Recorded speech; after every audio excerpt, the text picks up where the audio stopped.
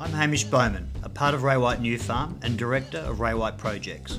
Welcome to The Collegiate, an ongoing series of casual but in-depth conversations with my colleagues. These are some really interesting people I've met throughout my career at Ray White and New Farm, and we're going to talk to them and get a better insight as to the growth of their careers and what happens behind the closed doors. Last week on The Collegiate, we were lucky enough to have Matt Lancashire, the fearsome leader. This week, his co-leader, Hazley Cush. Hazley's had an amazing career, from a failed actor again through to the real estate agent with his mum in Moorooka. Wanted to continue the acting. The only way he thought possible was to be an auctioneer in front of hundreds of people. He was one of the best auctioneers at a very early age of 26. He was a Ray White corporate senior auctioneer, then culminating in being on the block as one of the lead auctioneers in Australia. Now Hazley's running Ray White New Farm together with Matt Lancashire. An amazing story, the powerhouse. Let's look, draw the curtains back and have a chat to Hazley. Hazley Cush, thank you very much for joining The Collegiate. Thank you for having me. It's an honour. I feel like I know you because most of the day people call me Hazley around here. Clients, people. I actually haven't told you that, but a lot of people like to say, Hazley, oh Hamish, Hazley, Hamish. Do you get called Hamish? I actually do get Hamish. I get Hamish, I get Ainsley, I get Ashley. Yeah. But you being mistaken for me is the greatest compliment I have ever been given. Mate, I knew I was waiting for this. Oh yeah, it's like a crossfit blue eyes, head full of hair. Hayes, when I joined the business, obviously I came in when Matt was here. Yeah. I'd always heard about you, but unlike a lot of the colleagues who knew you back into the 2000s, and we really connected once you bought the business in 2017. I feel like we did anyway. Yeah. Personality. Feels like we know each other very well. There's been a lot packed into a few years, 2017 to 2020. There's been numerous auctions. There's been, we've had some difficult conversations, which have proven to be great through the other end, and we've had some amazing times together. So I'd just like to sort of kick off where it started, not for me, but probably for you, if that's okay. Yeah, I mean, look, for our relationship, one of the things about real estate is it is so personal. It's interconnected, so every part of your life intertwines with the work that you do because you draw on your upbringing, your external relationships, your life experiences in order to navigate negotiations, listings, helping sellers, helping buyers, helping each other. So immediately when you work with someone, especially in the role that I do now, which is largely working on operations, you get to know people really well. Well, then we've dealt with some real challenges as a group in those 3 years. Some wonderful highlights, exhilarating highlights, and horrifically sad adversity. And I think that's all been a part of making the closeness in our group. Yep. And certainly with you and I have had lots of experiences together. And I feel very lucky to have those not just with you, with many members of the team, but specifically with you, and we've had some really special moments that will carry beyond our time together. It's interesting talking to other colleagues through the podcast series. We're now spending more time with them than we did with our schoolmates. I mean, schoolmates who might have spent 5 years. Now with Scotty Jarvin's just done 10 years. So there's relationships which are like lifelong. Yeah. And they don't look like they're ending anytime soon either. So it's quite interesting in a time when there's a lot of grass is green and people are jumping around into different here. I think you're integral. The passion underneath this brand, the culture, which I know you work with people all day long, and just melding that is just something that you've done really well. And look, through COVID, I just saw you buckle down, and just what you did for the team was just something I've never seen in my corporate career, and hats off.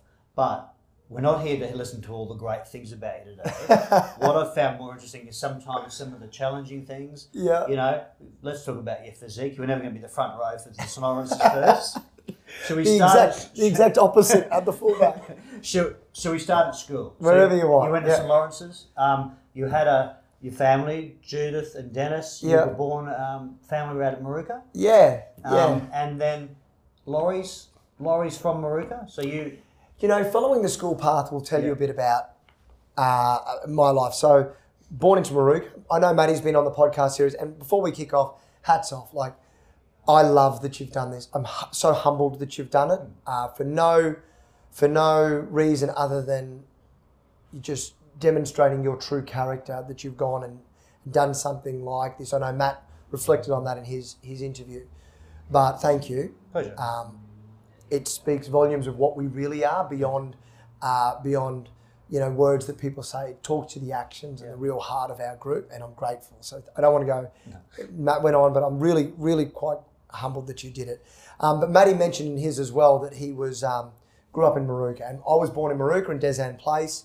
My father's family, my dad was born in Maruka, mum in Coorparoo, but mum went on to open, just coincidentally, Ray White at Maruka. So Maruka seems to come up a lot in terms of our upbringing. But I went to St. Elizabeth's, which is a little school in Ekabin in Tarragindi. But then I moved to New Guinea. So my brother started a school at a place called Bovo Primary, which is an international school in Bougainville in New Guinea. Mm-hmm. We did a couple of years there. I went to school there. How old were you at this stage? I was in grade 1 and grade 2. Yeah. Came back, St. Elizabeth's, and then Villanova until grade 10, and then Laurie's 11 and 12. And I loved St. Lawrence's. I liked Villa, but I loved St. Lawrence's. I loved it as a school. Villa I just never bought into. Mm-hmm. Nothing wrong with it. Just I never really bought into it. Didn't pick you for the A's maybe? Or? Yeah, maybe. The lack of ability in calves. Was it hockey then? Yeah, look, I loved rugby. Always loved rugby. Played hockey. Always played hockey, and but hockey was the family sport. Yeah. I mean, Dad played rugby league for Queensland for schoolboys. Played hockey for Queensland for years. Would have played for Australia, but in those days you had to pay. Wow. Older in life, he played veterans hockey and represented Australia in vets hockey. Like, he's a tremendous sportsman. My dad went to war in the Vietnam War. Yeah. Really great sportsman, and we had that into us.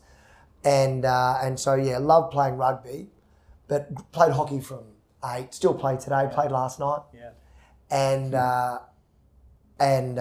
So schooling was Laurie's Villa. And that's where I went. And straight from there into real estate? Yeah, I was at Villa, good school, but St. Lawrence's had a film and television program. That's where I wanted to go. Yeah. So I changed schools largely for that program. Yeah. And I really spent a lot of time with those guys on the weekend. So I went to Laurie's for the film and TV and loved it. Got to see behind the camera, in front of the camera, did a lot of pieces to camera. Got an agent, was doing TV commercials at those times. It was straight after school now? This is during school During school? Yeah. And made the decision I was going to be an actor. So really, when you make the decision that you no longer require an overall position score like an OP, you think, all right, this is what I'm going to concentrate on. I'll be an actor, which I'll be obviously the next Leonardo DiCaprio, so that's worth 100 million. I no longer need to worry about anything more than playing footy, playing a bit of hockey, going out on the weekend, and preparing for my tax problem from my hundreds of millions. And I'll just have to audition. Yeah. So went to acting school and sort of just enjoyed high school. Mm.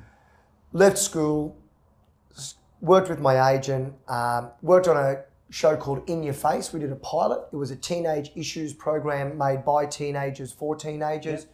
We did a pilot with the Australian Film Company out of Doggett Street, actually in Newstead, and we pitched it to the ABC. Steve Vizard was potentially looking at picking it up and supporting it, and they loved that we were all teenage kids and we were only dealing with teenage issues and presenting it to a teenage audience. Mm. And this was around 1996, 95, 96. And the ABC got massively slashed in a budget, which took funding away from any projects like ours. So that was removed. I was lining up to get a job at Channel 7 as the host of a show called Saturday Disney. It was a live show. I did 3 months worth of auditions and they told me I had the job. My mum, my stepdad, we went up the mountain. My dad was the captain of Salisbury High School and Jamie Dunn was a great swimmer at high school at Salisbury High, well-known guy from Salisbury. Oh, great swimmer, Jamie Dunn. So he knew Dad, captain of the school. Dad probably hadn't spoken to him since school. Dad called him and said, Jamie, any help you can do? for my son. But you got the job at the stage. Well, I was told I had the job. Yeah. So I said, I don't even need uni. So I don't need to do those interviews at uni. And I got a call one day to say, look, what we needed was a backup guy if the current host didn't take the job. Because it's a live show, but he's going to renew the option of his contract. So you're done. Do you remember who it was? His name was Mark O'Brien. I remember that he was the captain of Terrace because they let me down gently by saying he's a good Brisbane guy. He was the captain of Terrace. I think they remember. I remember Terrace, and we just we're going to stay with him. Thanks. And I turned and Mum said, look, come and do some work with us in the office. Keep studying acting. I studied at the National Actors Conservatory in the city. Who was the actor that you were sort of Well, thinking you were going to be? I mean, you were obviously still grabbing onto it. Was there a poster on the wall still? Was it? I honestly believed with all of my heart I was going to be the next Leonardo DiCaprio. Oh, there you go. You met that. I met that. Yeah. He was charismatic but scrawny, same. Yeah. But you're at Ray White Maruka. Ray White Maruka. Mum's running the show. Yeah. I was the assistant's assistant.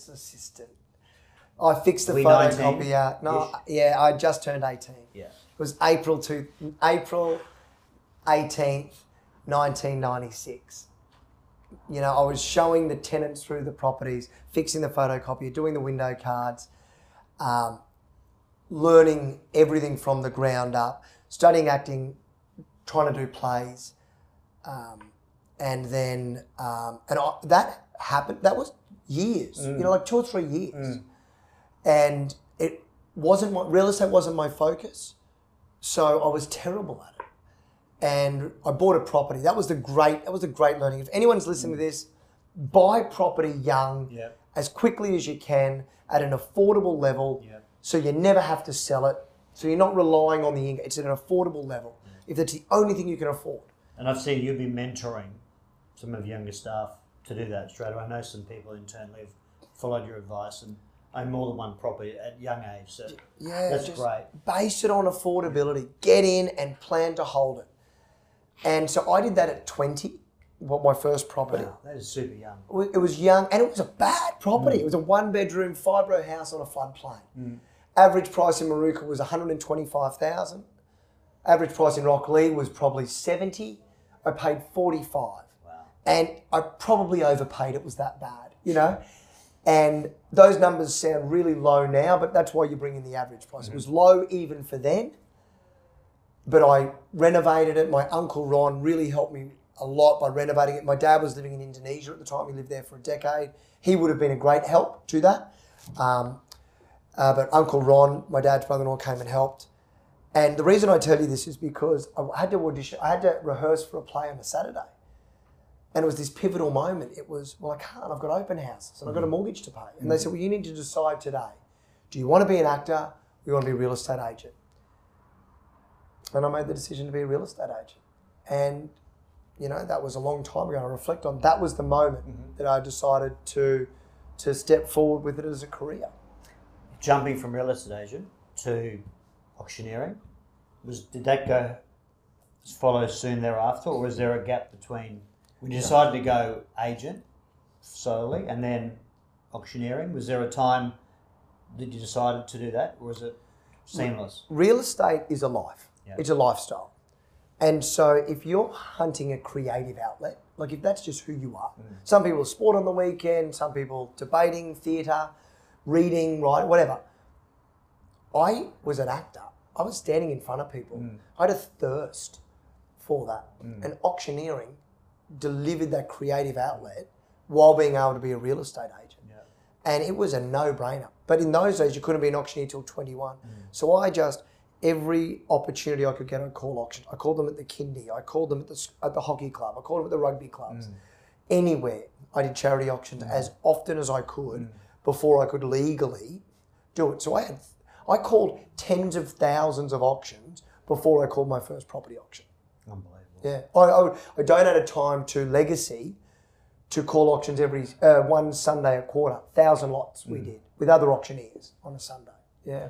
So we're trying to compact a life story here, Hayes, in this auctioneering. I mean, you're very well known for the principle of Ray White with New Farm with Matt, but I think you're probably as well known as one of the nation's best auctioneers, highlighting, I guess, in taking a slot at the block a couple of years ago. Yeah. It was an interesting year. I think you were last in a tough crowd, a tough lineup of properties. Yeah. Would that have been the highlight? I guess obviously from a crowd point of view, it would have been clearly. Yeah, I mean, look, that was my biggest audience. Yeah. We had, I think it was 1.2 or 1.4 million viewers. Yeah. There was a specialness to it. The contestants, the blockheads, were my brother-in-laws. Was my sister-in-law, and my brother-in-law, my in-laws. In the room on the day was my wife, my kids, my mother-in-law, my brothers, other sister-in-laws. No pressure. No pressure. They'd been away from their kids for the best part of 6 months, 3 to 6 months, to do the reno. And the reserves for everyone came in above market value, or right on line. Yeah. And so the hype the day before, you can imagine the whole family's in Melbourne. We all flew in. I'm the first Queensland auctioneer to do it. I was a national auctioneer at the time. I'd said no because of calendar clashes to 2 previous block auctions. So there was a perfect storm that I was going to do my first one with them. Ray White Victoria embraced it. We had thousands of members of our community driving it. Ray White offices were painted out with our faces and support Michael and Carleen, Hazley on the block. And then the reserve came in at, I think it was 1-3, and all the feedback was like 1-1. No. Or 1-1 to 1-150. And they said, yeah, but the block gets 10% more. And I said, yeah, but that's the 10%. That's their 10%. Yeah. And look, what history show is we managed to get them 1-3-10, and I was the first, which now is quite common in block auctions. Bidding got to 1-290 with a reserve, I think, of 1-3. They're about these numbers. I could be off by 10 grand.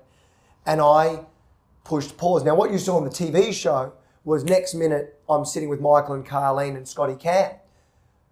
But this was completely unorthodox. Like I said to the producer on the morning, hey mate, if things go to the way I think they're going to go, we're in for a real fight here. Yeah. And I want to know, do I treat this like a TV show or like an auction? And the thing people don't realise with the block is it's reality based. Scotty really blows the whistle. There really is tools down. These people are not sleeping. They're away from their families. It is hardcore. And he said, treat it like a real auction. This is reality. Forget about the TV. So I just walked out of the room. I'm walking through building sites, past cameras, past producers, makeup people looking at me like, where the hell is this guy going? I'm up flights of stairs. And I go into another room with Michael and Scotty Cam. And they're, what are you doing here? And I said, guys, we're bound by a reserve. The country knows the reserve. We're going to buy downstairs who's going to probably increase by 10 grand. And we're going to sell it. And I don't want you to watch from this room upstairs. I want to tell you face to face, which I do for our vendors every day, because you thought you were going to get 10% beyond this and get this big check for your time away from your family. And look, for TV, it was a wonderful moment. For us as a family, everyone went home and cried. Like, it was a tough night. I mean, and you reflect now, why cry? Still made 10 grand, still on national TV. Just the emotional exhaustion. And anyway, then I went back and we sold it, got a little increase, sold it. They made $10,000. But the magic to this, and everything's got a silver lining, and we know each other enough to know that grey skies mean green grass to me. I'm an eternal optimist. They milked that profile better than anyone I've ever seen. Carleen and Michael host TV shows today. There's still media identities because of that result. Had they made their 130 or 150, they would have gone back to living a life, and that would have just been a little trophy in the cabinet like we all have. But their life has forever changed, and they are as happy a people today as you would ever meet because of that. Awesome. So touching on family, Hayes, obviously one of the things that we all have to learn, but you're running a very long game daily, weekly. You're running half a dozen auctions Saturday at least. You're getting home late. I know you're on the phone talking to staff. There's always an issue internally, you know. In modern day life. In modern day life. You know, one of the things that I've asked our high-performing agents is, how do you do that? Like, obviously, Alicia, beautiful wife of yours, you've been married for a long time, and Yep. you've got to, you must know each other. You must know when to pause, when to sit back. I mean, it's obviously an art. You've got 3 gorgeous children, and you're building a house at the moment. You've got all this stuff going on, and you roll up very early. You're the last to leave.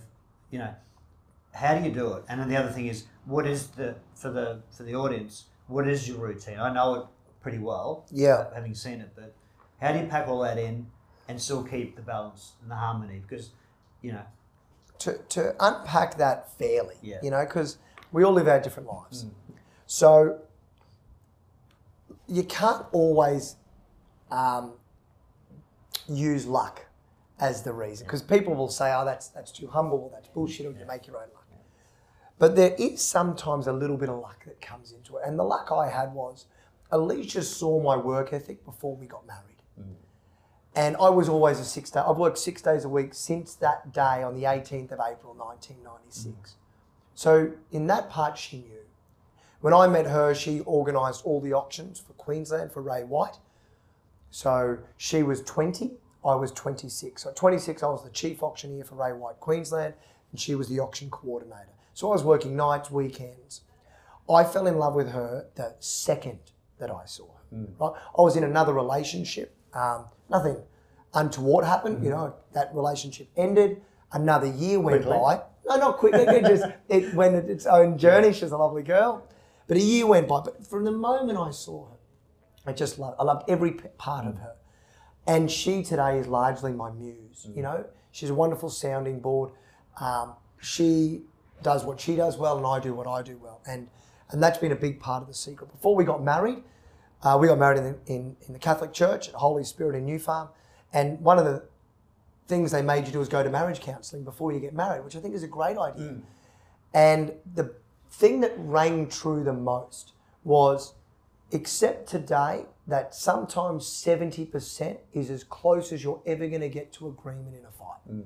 Don't try to agree on everything. Sometimes 70% is as close as you'll get. If you're there and you're not agreeing, let it go.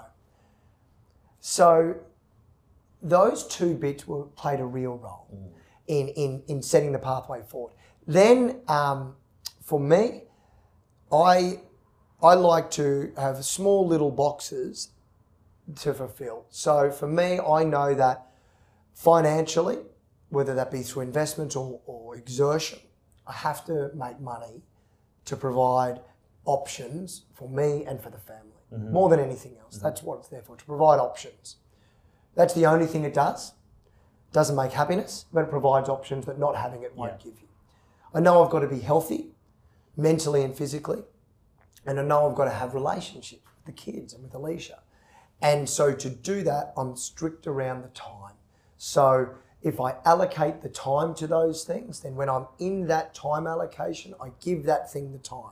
And I learn this, and I tell agents this: if you can be in a listing presentation with a client and not look at your phone, surely to God you can be at dinner with your wife or your husband or your kids and not look at your phone. If I can call an auction and not look at social media or text messages, then surely when I'm jumping on the trampoline, or I can do that with them, you know? And if I can... That's a good point. Yeah, and those things matter.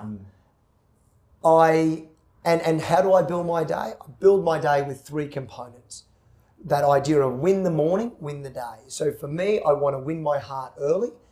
And I know I've heard from the other ones that there are some questions coming about gratitude. Well, I hone in on gratitude early. I have an affirmation that I roll out every day. I find my gratitude, which is not easy to find every day. Then after that, I have a plan for each day, because for me, unallocated time is my biggest time thief. If I don't have something planned, oh mate, I'm the biggest. I was a school report card, Hazley, class clown, biggest distraction. I know that about me. So I allocate the time. And then for me, I have a plan. So I win the heart with the head, win the mind, and then the hands just follow. And so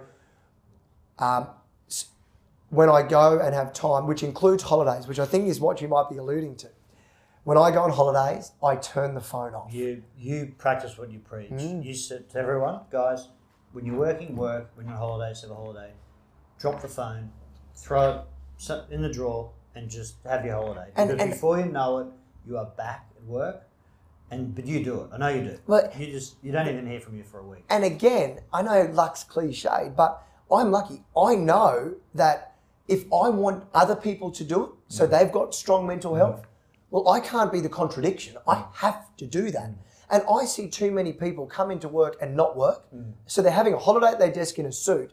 And then these same people go on holidays and then rock up here in board shorts that, I just want to do some work. I'm like, mate, put the time in when you're here and then have the time out when you have the time out and own it. Too many people make up, I've got to go away for this reason, or don't tell their clients they're going away because they feel guilty. Tell the world and have a guilt-free holiday and work your backside off when you're at work. I love it. So talking about Alicia as your muse, Yep. it's hard to get through this without touching on Judith. Yeah. Your mum. Yeah. She's gorgeous. We've sold property together. She's taught me stuff in a very short period of time. You still walk together, I believe. You know, you have I think it's a weekly ritual. Yeah. She that allocation of time, I definitely get this from her. Yeah. She gave me my job. She led, in every sense of the word, my journey in real estate. Her partner, Tim Hollingsworth, my stepdad, played a huge role in shaping my leadership qualities, but Mum led the journey. And She's strong, isn't she? Strong, determined, tenacious, gritty, courageous. Empathetic. Yeah. Really, really courageous. And her 95-year-old mother said to her, my mum owned two businesses, Ray White Maruka, Ray White Annerley, and led it, you know, as a woman in the front through the 80s, through the 90s, through the 2000s. Still works with us today, on Saturday, doing open houses in rentals, will not let go. And her mother said to her, she was in her 90s, Judith, you are here religiously every week. How do you find the time? And she said, oh, Mum, sorry to tell you this, but I put you in my diary, you know? And those actions, those simple words has allowed me to go, yeah, if I want to see my kids, dropping them at school is in the calendar. Dinner with my family when I need to is in the calendar. Going to the gym is in the walking with Mum, Mondays, 12 o'clock is in the calendar. Nice. Because otherwise, it doesn't happen. Yeah. And yeah. You're rolling. Before you know it's 3 o'clock and something's on. And mate, can I tell you, every Friday night, Alicia and I laugh because I'm always a little bit late on a Friday to get home because something's happened.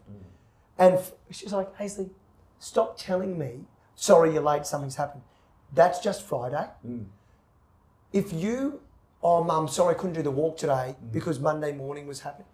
Well, no, that's Monday morning. Like, I will not reflect later on in life about how great I was at putting out fires on Monday morning. Later in life, I will reflect proudly. And I learned this in COVID. This wasn't a pre-COVID lesson. This was a COVID lesson. Mum needed to get out once a week. We had dinner every Monday night. We moved that to lunch. Let's go for a walk, just us.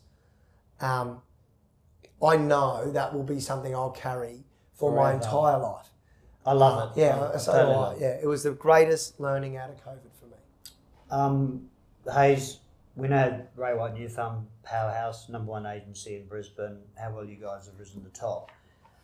Flip that on its upside down. Were there some dark times when, I know you owned the business previously, not a thesis, but just a real snapshot of, you know, a couple of, what a bad day looked like for you, you know, when you're in the trenches. I know you'd done floods, GFCs, 6 months without sales, you know, you had staff, you had rent, you had everything on top of you at a period of time. Is there a moment where you just thought, you're there on yourself or with Alicia, and you just thought, hey, I don't know what I'm going to do here? Oh, look, the moments that stick out when you reflect across them, the big ones, and I'll be quick to drill in. Let's go from now back. So COVID, in April this year, Matt and I must acknowledge how much I love my partnership with him. I had a moment on the phone with him today where I nearly welled up and I said to him, Matt, I just love being in partnership with you. I love our complementary skills. You are just a master. You're just a master at what you do. It's an amazing partnership. Oh, mate, he just is an incredible man. And I just love it. I would not be back in if it wasn't for him. But we had a scary moment. Anyone that didn't have a white knuckle moment, our company dropped by 90% for 2 weeks. 90%. We were 120 plus people. And it was a white knuckle moment. Before that, the sale was pretty scary. You know, when I sold to Matt was getting approached. You think of the biggest names in property, they were taking Matt to dinner. All across the country when he was our agent to buy. And we're going to lose our top guy. You know, Matt was great through that, but there was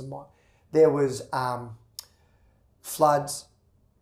But the three ones, if I drill in, the hardest moments were that we were 92,000 into the overdraft in our first few months, and the 100,000 was all we had. Yeah. And I remember calling my broker going, "Hey man, I've only got $8 grand left. What happens then?" Because what do you mean? I said, things start to bounce. Yeah. I remember that call. I was pretty scared. I didn't talk about that until we were well past it. Yeah. I remember not selling a house post GFC for 6 months, and look, the saddest moment was obviously with Matty King.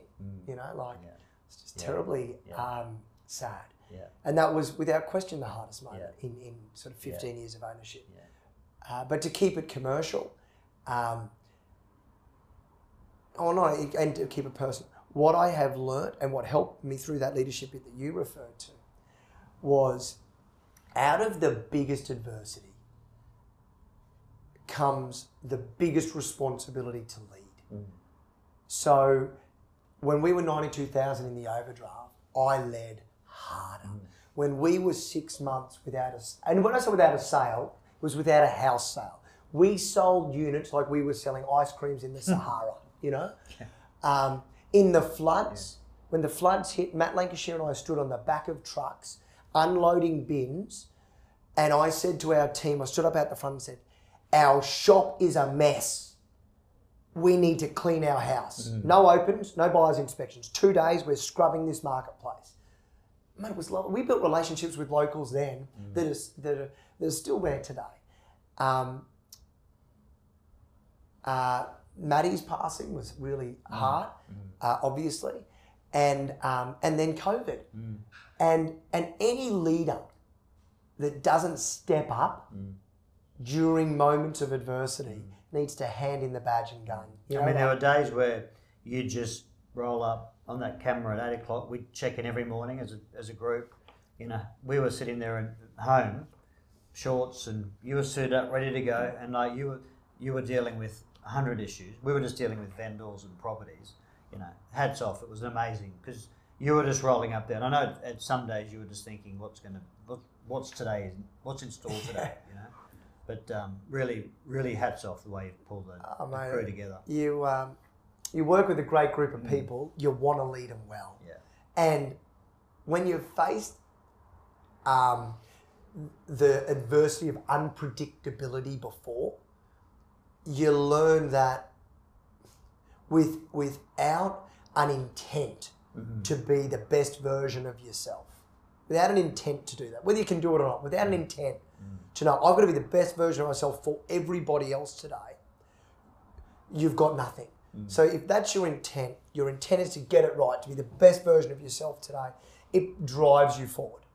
You know, when we were allowed to go back to work, I snuck off. I was on the morning catch. We left at 4:30 to go for a surf at Currumbin. That was my first time to leave the house like that in 75 days. And I remember watching the sun come up over the rock at Currumbin, and there was an emotional moment of like, it was like letting off a pressure valve. But you don't know it in the moment. No. In the moment, you just think, I need to be the best version of myself for me so that I can lead.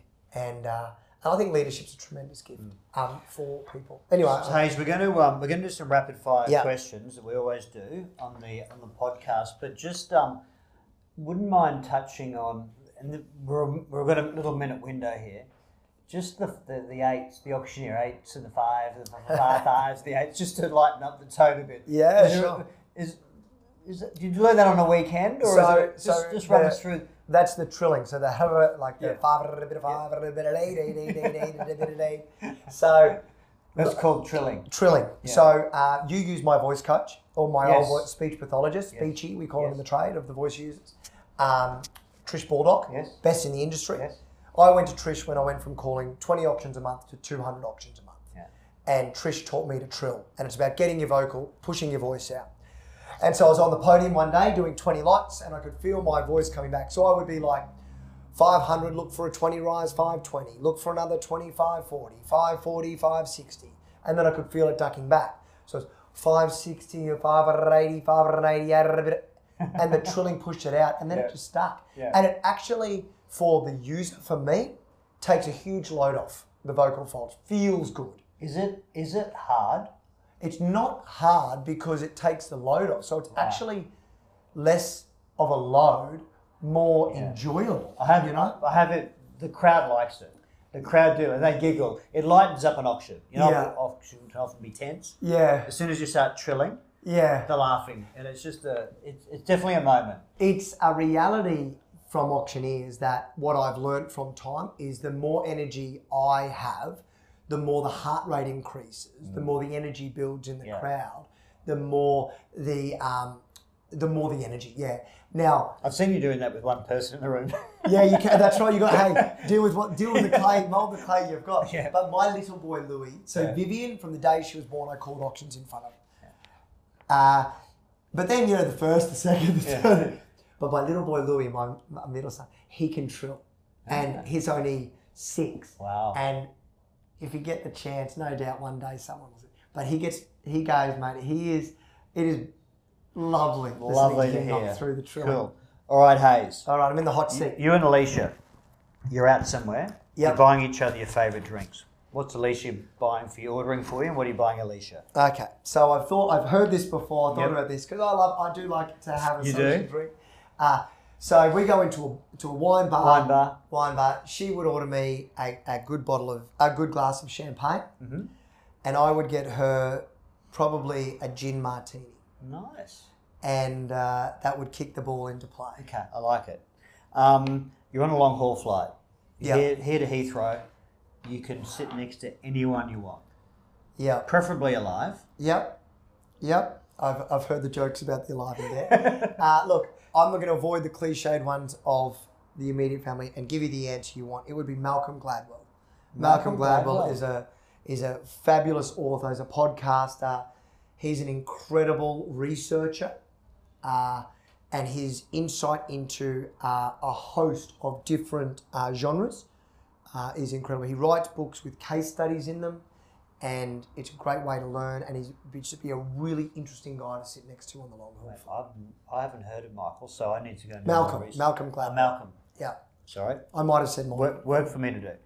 Podcast. I know we're all time poor. We know what you're listening to. I love the collegiate.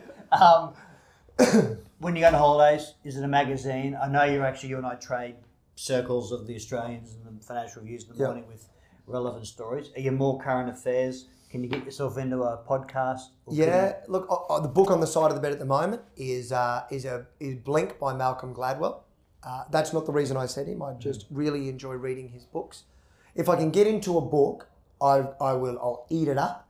But if I don't get into it early, it's like eating through glass. Yeah. If I can get a good podcast, the same.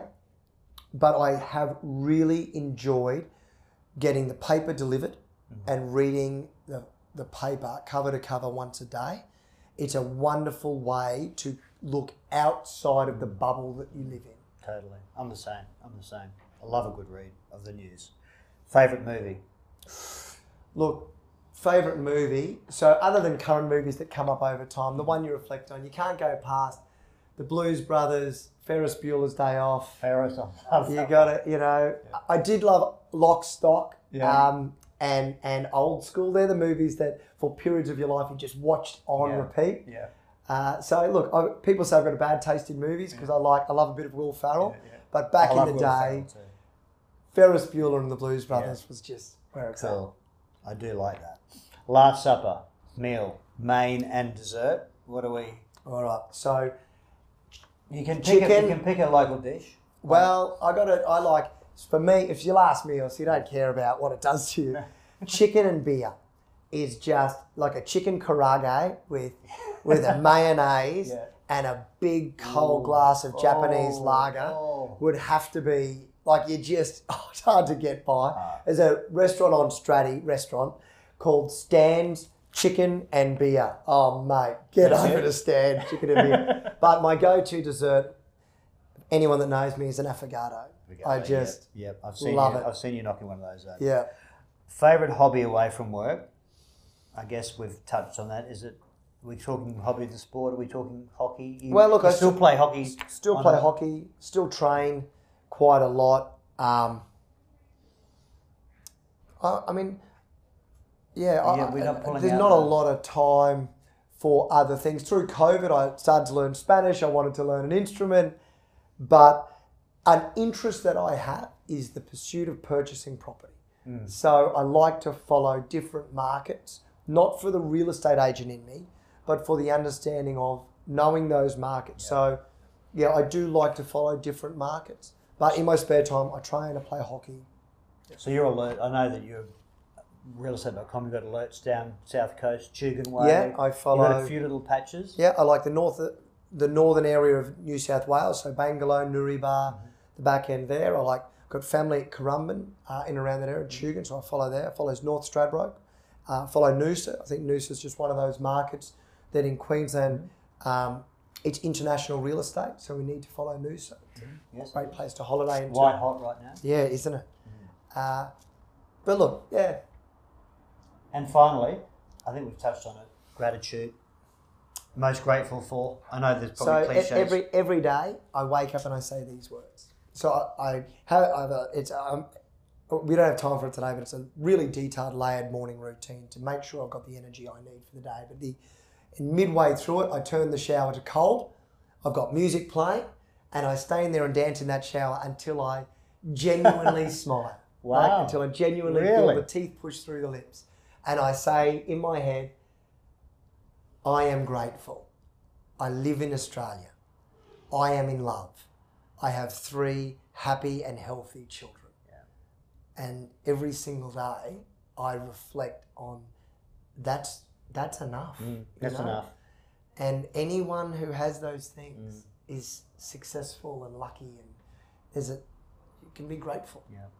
So that's what I'm grateful for. On that point, Hazley Cush, thank you very much. Thanks for having me. It's been great having you on the Collegiate. Thanks for having me. Thanks, Hayes. Cheers.